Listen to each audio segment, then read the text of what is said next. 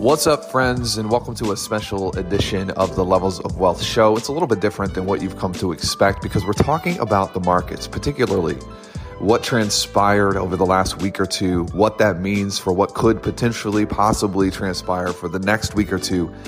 And my hosts on these special recap editions of Levels of Wealth, we enjoy going in and talking about a wide exposure of financial concepts, both for crypto and real estate and really everything that's up and down at the moment so that you can have very quick expertise on the subject matter at hand. I hope you enjoy the show.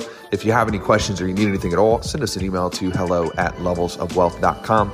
We would love to answer your questions on the next recap. Enjoy. Oh, what is up, everybody? We are back with the market recap with my good friend Joe, who's now, unfortunately, an Austin resident. We're all praying for Joe. I hope it's going okay out there. Have you been peed on yet by a homeless person in Austin? No pee from homeless people. I'm barely in Austin. I live out on Lake Travis, so I'm like 30 minutes out from the city. And I didn't get peed on by a homeless person, but I did drive through a storm that turned into a tornado. Apparently, not good, man. To Texas and in Austin, you have to check the weather before you leave your house because you could die. I didn't know that was a thing. I'm used to like LA weather. Man, I would short Texas out of principle just because they think they're a country. Whenever the education gets that wacky, you just know, dude. You just know. I'm just kidding. I live in Nashville, so we got to hate on Austin. Hey, here's the headline I want to lead with today, and I'm interested in what you guys think about this. BuzzFeed announces layoffs. BuzzFeed announces, bummer for BuzzFeed. They can't get their fake news to get clicked on. So they're laying off fake journalists. It's crazy. They said that they're cutting 1.7% of the workforce, mostly on BuzzFeed video and their editorial teams, which is hilarious because and no offense if you work at BuzzFeed. I think BuzzFeed is trash, but that's just me. That's the headline I want to lead with. Tesla's up. Bitcoin is up. Ethereum is up. All the offense. 100%. Everything is up. Yeah. Anyways, whatever. That's all I got. Back to you, Joe. What are you noticing? I think that doesn't surprise me. I think if whatever indicators you're looking at right now, it's pretty clear that we're staring down the barrel of a recession. We're staring down the barrel of potentially very challenging economic times. And if you are living in a place where you're living on the fat of growth and you're smart, it's probably a good time to cut back. Also, I think if you double click on any riff, it's like, was that performance based? How much of that was coaching as a reduction? Like maybe they have a ranking of like what we would consider the worst journalists, like their best journalists, and then like the ones that actually slip in the truth. They're like, nah, they got to get these guys out of here. It was like 1.5% of the people are actually telling the truth. They're like, we get these truth tellers out of here. The thing is, like, how dare you bring realistic opinions when all of crypto is up and the market's up? We can't be those, man. Boo. No, I'm just kidding. 100%. I think that I want your perspective on this. Do you think that we could be looking at an environment where the Federal Reserve truly tries to replace fiat currency with the digital dollar? I know we talk about that all the time, but I just can't get it out of my head. Like the printing press just going off. You're talking about looking at a recession. Commodities are like through the roof. Nobody is going to be able to afford anything. How long do you think until to bail us out of some recession period, they try to hack some digital dollar cryptocurrency? I think it's inevitable. I continue to think it's inevitable. If China goes in that direction, we have to go in that direction. The end. Full stop. But inside of that, though, you mentioned too, like inflationary pressure. The consumer price index, when I checked last, was at like 7.9%. It might even be higher. That's like 4 times the target of the Fed's 2% target right now. So whether it's the Fed doing what they're doing, which is insane right now, or it's a digital currency, the last thing that we want as a country is inflation. Inflation is like, it's like democracy, like kryptonite. So a lot of people are concerned about that. So if a digital currency could in any way contribute to that, I'm sure they'd go in that direction. But I do think it's manifest destiny, man. I think, look, China's doing that. That's definitely something that they're doing. There's never been a greater threat to the dollar than there has been now, in my opinion, just with sort of the weakening position of America and the rest of the world, what's going on with the war, what's going on with just global economic, political, geopolitical stuff. Like the dollar is being assaulted right now. And I think that if they believed a digital currency could in some ways save that or slow that, they wouldn't even hesitate. They'd figure it out much faster than I would have anticipated they would have. I'm wondering if that, just real quick before you go into China, China's going to open up a can of worms, and we're going to talk about that for an hour. But do you guys see Thailand banned crypto payments? The UK is banning crypto firms. El Salvador postpones its Bitcoin bond issue. Is all of this designed for a launch of a digital dollar? Because you got to imagine they're not necessarily, like, the Federal Reserve is not going to be a huge fan of Bitcoin, because Bitcoin is like the dollar of the West versus the whatever you call it in China. They've got to be preparing for this. Do you think that these are all tied together? Yeah, I think JP Morgan is working on a platform. They have a blockchain platform called Quorum, but Quorum is partnered with Parlor or something like that. And they're working with the Bank of International Settlements. And so the Bank of International Settlements just released a platform last week, platforms on platforms on platforms. They released a platform called Dunbar, which essentially is made to work with the banking system and create interoperability between these central bank digital currencies. So I know that something is coming. Obviously, these are still in beta. We're still, 2 to 3 years out before we see a completely decentralized, interoperable central bank world. But I think Bitcoin is the antithesis of that. It doesn't work with the banks. It was kind of created against those. So I think that, they're going to continue to ban Bitcoin. It might be a bad short-term future for Bitcoin, but it's not going to lead the market forever. There's going to be coins with utility, which actually work with the system. So that's what I think is coming with that. Yeah, man, 100%. I think it's a really good time to differentiate between centralized crypto heads and decentralized crypto heads. And the folks that don't know the difference, that are kind of new to the space and don't understand the ramifications of what's happening right now, I think they could put themselves at a really tough spot. I'm so long on decentralized, anti-bank, independence from that system. And I think that protocol long holders that understand that world and stay faithful to that space are going to be rewarded big time, especially as all this stuff takes shape. What about what's the best NFT project to buy right now, since the market's down but starting to rebound? Without shilling something that we're connected to? Yeah, of course. We don't shill here. We're creators. I'll let you go first on that one, Collin. I haven't gotten too much into NFTs. I like there's a Bored Ape project on the XRPL that I really like. XRPL is kind of like Solana instant transactions. They can handle up to like 25,000 to 50,000 transactions per second, which is around what Visa is. So I think, I'm trying to stay away from the Ethereum NFTs and going more towards the Solana and the XRPL ones. Why is that? Why are you trying to stay with Ethereum NFTs? I just think I stay away from Ethereum NFTs just because it's slower. I know they're moving to proof of stake and everything, but proof of work is heavily energy intensive. You saw Biden's executive order where he's, kind of going hard after mining and energy intensive cryptos. He's pretty clear about that in his EO. So, I don't think Ethereum, the short term, like market for Ethereum, at least for NFTs, I think is going to be hard. And on top of that, an ERC20 NFT project, let me look up which one it is. I think it was called Frosties. They just got sued by the Department of Justice the other day. Wow. So they were laundering money and wire fraud. And so the Department of Justice is starting to come hard after these NFTs. And I think they're going to go first after Ethereum because it's not AML or KYC compliant, know your customer, anti-money laundering compliant.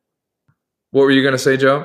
My brain went in a totally different direction. But yeah, I think there's so many projects on Ethereum network that Frosties is like one bad apple. I think you're right. With the KYC AML, they'll be looking at Ethereum much more closely. But what's great about Ethereum, in my opinion, is it's completely decentralized. So if you're playing the game correctly and you're not cheating and you're not money laundering and you're doing the right stuff, then I'm still long ETH. I still have like this weird hesitation with Solana just because it is marginally more centralized, even though it's a bazillion times faster.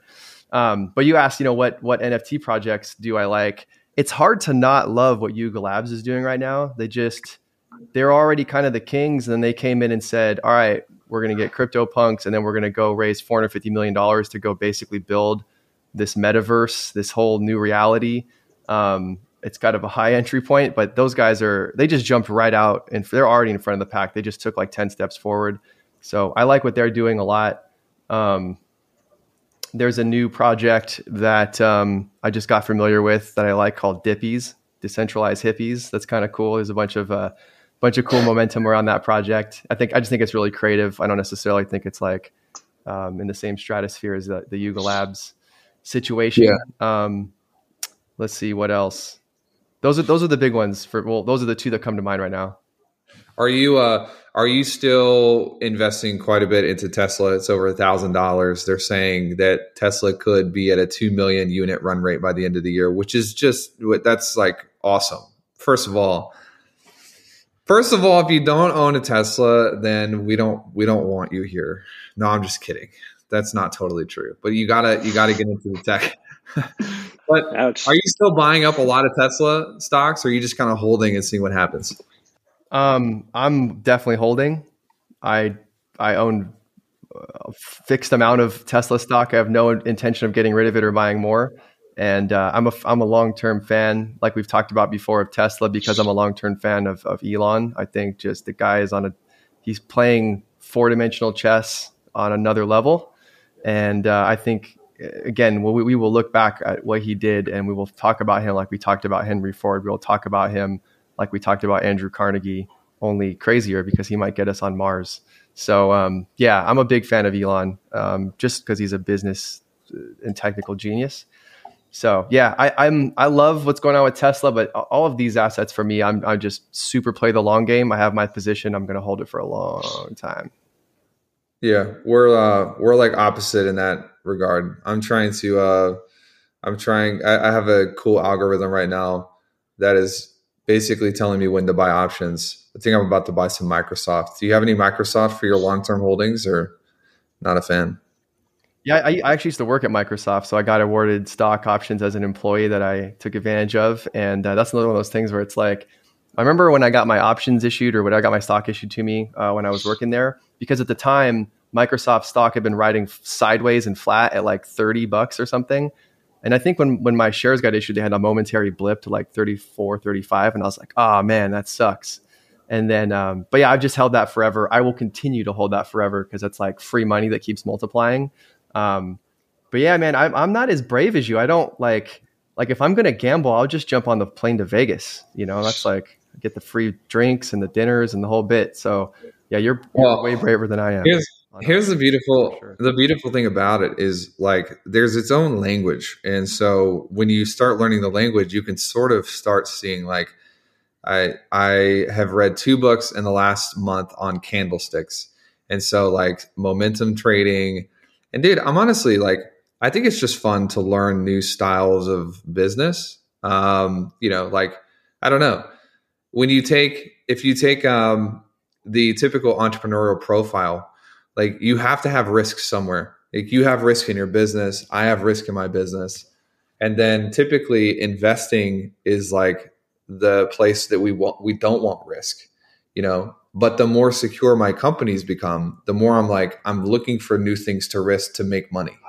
You know what I'm saying? It's like, I want to actually expose myself to more risk in a healthy way because that is the game. That's the game that's to be played. Yeah, I feel it, man.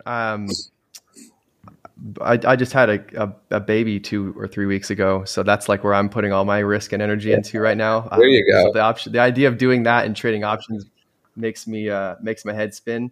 But no, I think it's great. I think like options is also it connects you to like the multi-dimensional aspects of the market. Like the market isn't moved by fundamentals, and it isn't totally moved by speculation, and it isn't totally moved by psychology. It's kind of an amalgamation of all of that. And so I think like reading the technicals and learning your iron condors and doing all the things you do with trading to find the edge there, it gives you another view into how markets are moved, how businesses value is created and destroyed. And I think if you're a student of business, it's another frontier for you to explore and to really kind of get that extra edge. I don't need an extra edge in my life right now though. So God Love bless it. you I too. love it. So question, what in your opinion, what do you feel like is the number one risk for people in America who are investing into anything? Like, is it the president? Is it Russia and Ukraine? Is it the reserve? Is it CPI index going up through the roof? What do you feel like are the main 1, 2, 3 risks that people need to be paying attention to? Yeah, man. Inflation. Right now, inflation's a big deal. The war with Russia has dealt a massive blow to globalization, which is a really big deal. And I think that looks like immediate commodity hits in places like oil, gas, wheat, various metals. We're going to see fertilizers take a hit. Fertilizers are a key input to keeping food stability all over the world, actually, and a lot of them come from Russia. So as globalization gets beat up a little bit, we're going to start to see like more of an isolationist posturing in the country. And, today we can already see that in higher gas prices. But figuratively tomorrow, we're going to see that in a lot of different places in the CPI that actually matter to the everyday average person. I think also if we continue to raise rates, if the Fed continues to raise rates at the rate that they're signaling, that could have a massive knock-on effect in wealth destruction in the public markets. And if that happens, that can cascade down to the consumer in a very real way. And, that's where we can effectively find ourselves in a recession. So like, I'm not like the negative guy. I usually am not like, oh, we're going to have a recession. I'm almost always the guy looking into that story and going, yeah, that's BS. And here's why we're not going to have a recession. But this time it finally feels like, okay, like the indicators sort of feel like this is coming. And I sort of feel like inflation is the big driver of that. What's happening with the Fed is going to drive that. And this war in Russia and this move from globalization to isolation from a macro perspective is going to have a massive impact. It might take 3 or 9 months to show up in the day-to-day lives of everyday average people. But man, it is going to be a big deal. So if the war continues to drag on and globalization gets punched, we're all going to feel the effects 100%. Yeah. Yeah. Just to kind of build on top of that, I think it is good to prepare, right? Just in case, if that's where things are heading. A statement came out recently, earlier in February, from Edward Dowd, who is a former executive at BlackRock. And he said credit markets are at an all-time high, at the rate that they printed money last year, 20%. The entire dollar supply since its creation was printed in 2020. And, I hear these people and I see these people who say there's a market crash coming, and just with their credibility, just saying that credit markets are at an all-time high, inflation's at an all-time high. These are all bad news for the dollar, which means bad news for markets. Maybe in the short term, I don't think it's going to be as bad as a 2008, another 2008 or something like that. But I think that, just short term markets could definitely see a correction, which is also good for crypto. Crypto is a great hedge against the dollar crashing. So, one market goes down, the other goes up. Yeah, and I think it's important to point out, like last time in 2008, when we printed a bunch of money, the reason why inflation didn't go crazy is because we had globalization. We had low cost labor all over China, all over Southeast Asia, all over the world, keeping the prices stable, keeping them where they needed to be. But now we're in a totally different ballgame as we move away from globalization, where labor gets pushed into other markets, and those markets actually all have middle classes now. Man, we're in a wholly different stratosphere because we've printed way more money and there's less low-cost labor to offset that inflation. So I think when you step back and look at the chessboard big picture, it's going to be in a tough spot. And I do think certain crypto assets could in fact be a good hedge for that. Collin, I think you're spot on there. I think most of the popular crypto acts more like a risk asset than it does like an inflation protection, though. So you got to pick your picks carefully there. Make sure they actually are an inflation protection and aren't just mirroring the stock market, which many of the crypto assets are today. Cool. What else do we want to talk about before we wrap up? One real quick thing. I think it is interesting, with the Federal Reserve kind of easing off quantitative easing. That's huge, right? They printed a bunch of money. They bought a bunch of assets last year. And, they're kind of slowing down on that. But the UK actually says that the Treasury will fund Bank of England on the losses for quantitative easing for the first time. Wow. So because they're losing on quantitative easing, their treasury is stepping in and funding them for that and bailing them out. So I think it's interesting that it's happening over there. London has the IMF, it's the international monetary power of the world. So yeah, I think it's going to be interesting to see how that plays out over the next couple of weeks. Yeah, man, I agree. The only other thing I'll share that's I think valuable is we're raising capital for a couple of projects in the private markets right now. And I'll tell you, man, in the last 3 weeks ago, the conversations around raising money were very free and easy. And it felt like boom times have passed. Over the last week or so, it's a totally different sentiment. It is much, much harder to get the private capital moving right now from my sample size of one experience over here. But man, every time I've been through this in the past, it's like the private equity can smell it in the water. And most of the time it doesn't come to fruition that something bad has happened. But that's another one of those signs that makes my spidey senses go up, meaning like normally projects where people would have no problem writing, a $500K to a $5 million check for a private project in real estate or a venture-backed tech company or whatever it is. 3 weeks ago, it felt like everyone was chasing yield and they were worried, like, I got to get rid of my cash. And now it's feeling like, ooh, like, I don't know what's going to happen. Are we going into World War III? Should we keep our money back just to be safe? Those are the conversations we're having now. And it's funny how fast things can switch in just 3 weeks, which hopefully that means if things turn for the positive, they could change again.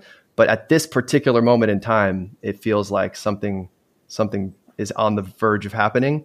And it would be smart to think through what that means for you on an individual, consumer, investor, entrepreneurial level. What does it look like to get ready for winter? Yeah, 100%. All right, well, let's end on that bit of depressing news. And then in a couple of weeks, we can hop back and talk about... Just kidding. Anything else we want to cover before we wrap up? Taylor's got really good hair today. That's a pretty good. We can end on that high note. Yeah, it's starting to return to its former glory. We're in the new house. Our real estate's going really well, and so I think my hairstyle is a reflection of how my investments are doing. So if you ever see me with bad hair, it's like you should just check on me. How's the portfolio doing? Cool. All right, guys. See you guys soon. Appreciate you guys. Good chat. See ya.